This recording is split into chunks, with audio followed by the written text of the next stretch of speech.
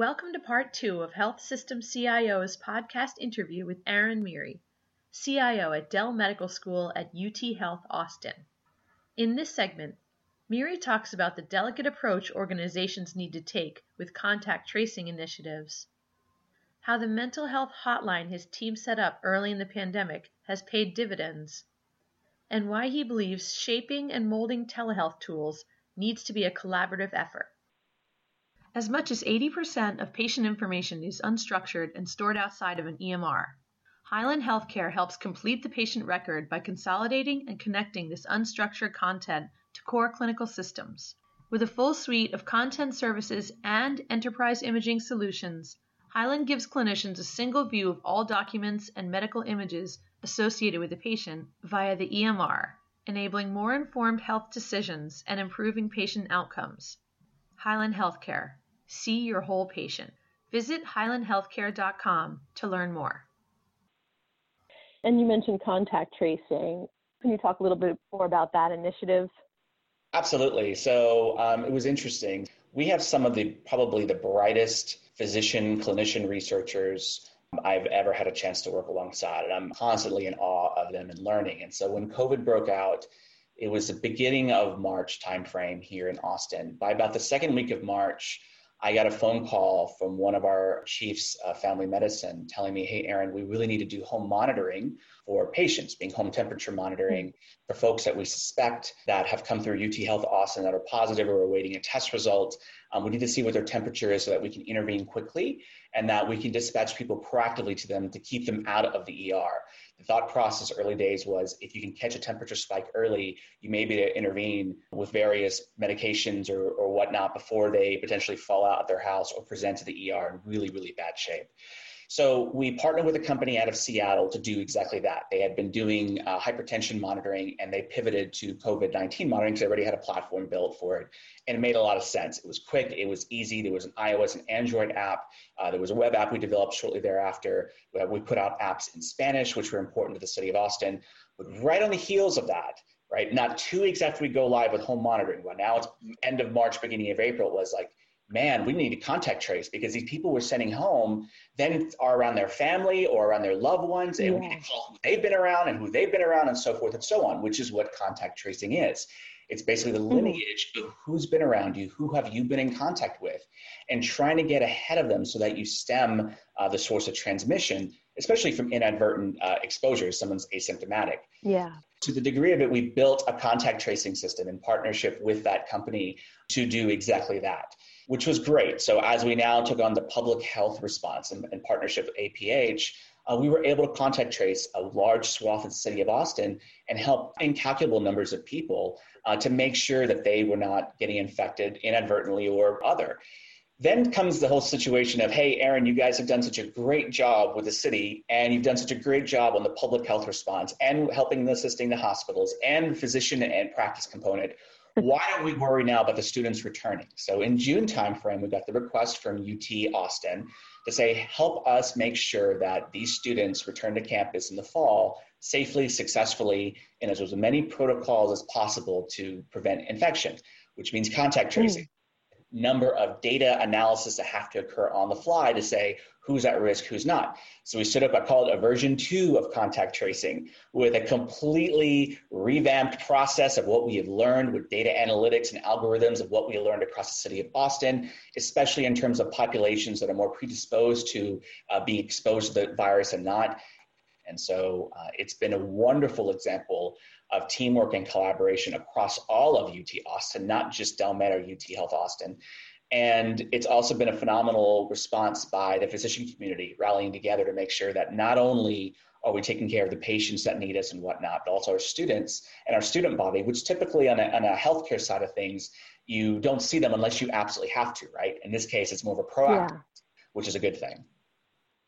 And is there some sort of education or awareness component to this? Because in New Jersey, there's some statistics about people being unwilling to participate in any contact tracing because there's privacy concerns. But what can be done on the education front? Yeah, so a couple things. There's a term called health equity, which means that you recognize in terms of a technology stack that all sorts of people, all shapes, all sizes, all colors, all demographics, all everything will be potentially interacting with you in a didactic manner, in which case you need to walk them through what you're doing in a very transparent, safe manner that they feel comfortable with. In our case, it was having multilingual, multi-specialty, conforming to all ADA compliant type of messaging and communication, to where even the contact tracers on the phone, which are speaking with patients or potential people that were exposed, are speaking them in their native languages, in their native formats, in manners that they feel comfortable with. This is why it was important, even though when we put out a smart app to the city, that we also had a web app, because what we found was, especially the socioeconomically challenged population, they had smartphones. They just didn't have access to the App Store or the Google Play Store, but they could get to an internet browser, right, on free Wi-Fi. So as we interacted with, especially, we call the disconnected population, those kinds of modalities and interacting with them in a manner that they're comfortable with was building a level of trust. So when we say, hey, Aaron, we need to know who you were around, assuming I went to the barber yesterday, saying, who was at the barbershop with you? Who did you see next to you? In order to ask those questions and not be invasive, folks have to feel a sense of comfort that you really do have their back. Yeah. And so I give a lot of credit to our mental health professionals here at UT Austin that sort of cracked that shell day one and started working with our contact tracing team to help them understand those types of conversations and make it a very safe conversation. Now, it takes a little bit more time to talk to somebody on the phone and make them feel at ease, but it's been all the well worth it. And so we've had a tremendous success rate in terms of reaching out to people, getting them to call us back, because we take the time to make sure they feel safe and understand what we're doing, and we're doing it to help them. We're not doing it to spy. We're not doing it for any other reason, but to make sure that we stem this COVID-19 pandemic. Right. It makes a lot of sense. Were there any other initiatives or anything else you wanted to talk about, just as far as how innovation has been leveraged? Yeah, I think there's a few different dimensions I don't hear enough about. So first of all, let's talk about mental health of the clinicians, your staff, you as a healthcare IT leader, your fellow peers in the C-suite. I spent a lot of time with my team, and especially in the early days when the news was very dire about what you were hearing in New York City and other places, and wheeling in 18-wheelers that had refrigerators in it to carry out the bodies of the people that were passing in the hospitals. It was a very traumatic time. And in fact, the Wall Street Journal ran a great article that featured our chair of psychology, Dr. Nemiroff, who was actually speaking to the PTSD syndrome-like effect that COVID-19 has had on this country as a whole. And sure enough, one of the things that we did early on that's been recognized and awarded now has been the fact that we stood up a mental health hotline for our healthcare workers in the early days. And this was an ability that was staffed by our social workers and mental health therapists for anybody that's working the COVID-19 response to call in and say, man, I'm feeling pressed against the wall. This is important. Those types of initiatives paid tremendous dividends down the road, especially now that we're in month, 5, 6 of this pandemic now, because these are the same clinicians on the front lines every single day, day in, day out, being exposed. And as I said earlier, going home then to their families and loved ones. And so it's inevitable that the mental toll that COVID-19 takes on people is tremendous. And you have to do things like having those outlets and those outreach efforts to make sure people feel good. Let's speak about IT for a second. So my IT team, here I am in the office because a component of my team is here every single day, right? I can't exactly have people servicing devices from home. It's almost impossible. But a large portion of my team is home. But my personal philosophy is if any of my team is here, I'm here regardless. So I've been here every single day. So for the people on site, particularly every day going in, going out, the hospitals, the clinics and whatnot, there's a natural concern. There's a natural fear factor. There's a natural understanding. But you as an IT leader can spend time with them saying, look, I've got your back. Let's run a ticket together. Let's run an issue together. Let's go talk to the clinicians together. It's going to be safe. It's going to be secure. And we can trust, our EVS team and whatnot, that everything is clean as best we can possibly do it. And so those are the types of activities and actions you have to do, not just from a macro perspective of your health system, but also understanding, what is the ethos of your IT team? How are they doing? Because when UT Austin comes and asks us to set up a contact tracing system and processes and whatnot to facilitate tens of thousands of students coming back to campus and the return of Longhorn football, which here in Texas is everything, then you have to make sure your team is on their A game and they're feeling confident and they're feeling good. And that's incumbent on all of us to do that. The other thing I would say that's important in terms of an innovative factor is not just putting telemedicine out there for telemedicine's sake, but allowing your physicians and your clinicians to experiment and innovate, even leveraging telemedicine tools.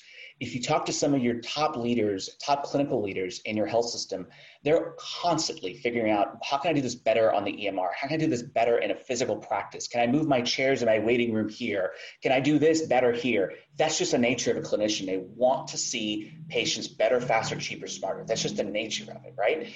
So on telemedicine, a lot of the legacy telemedicine platforms can be very, very cumbersome and can be very difficult to innovate on. But you can give them telemedicine type tools, right? Maybe leveraging some more consumer telemedicine tools to let them play, let them innovate. In our case, we're big believers in an integrated practice unit model where we have IPUs for MSK, which is musculoskeletal, basically orthopedics. They were able to figure out how to do a virtual care team model by creating waiting rooms, leveraging our telemedicine product so that people could see a multidisciplinary care team virtually. That wasn't something out of the box that came with instructions. They figured it out, right? Our physicians figured it out. Our surgeons figured it out.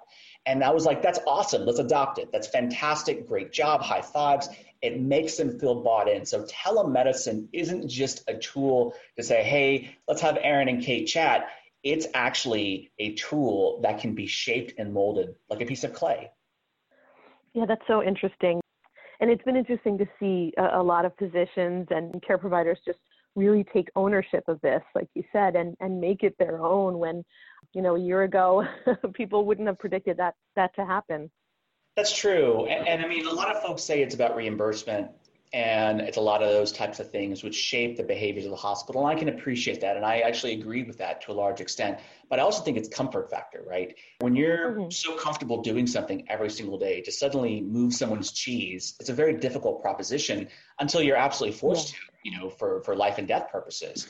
Now that we've seen this, I'll give you a specific example. We actually measure our net promoter score of every single patient that comes in and out of our facilities. Now, of course, HCAHPS and others are important, but NPS gives us a quick way to read us to, hey, what's your bugaboo, right? What's going on? What's good? What's bad? And what would you recommend a friend basically to come here to UT Health Austin? And the feedback we get is fantastic. We're constantly getting NPSs in the mid to high 80s, before COVID. Now, after COVID, we're still doing NPS, so we're still doing net promoter score sampling on every single encounter we're doing telemedicine and virtualized, but the NPS is now in the 90s. Why? Because people no longer have to worry about fighting for parking in downtown Austin. People don't have to worry about traffic. People don't have to worry about, oh man, I'm running 5 minutes late because there was an accident on the interstate. All those issues are kind of put by the wayside. So the consumer adoption has been fantastic because now they realize, hey, why wasn't I doing this before, right? What's been the bugaboo here? So we're going to shift back to some model at some point of in between. We'll never put the genie back in the bottle, but we will definitely sort of revert back to some of the old behaviors. But I don't think you're ever going to put aside the consumer adoption or the uptick of telemedicine or remote patient monitoring. Thank you for listening to this podcast from healthsystemcio.com.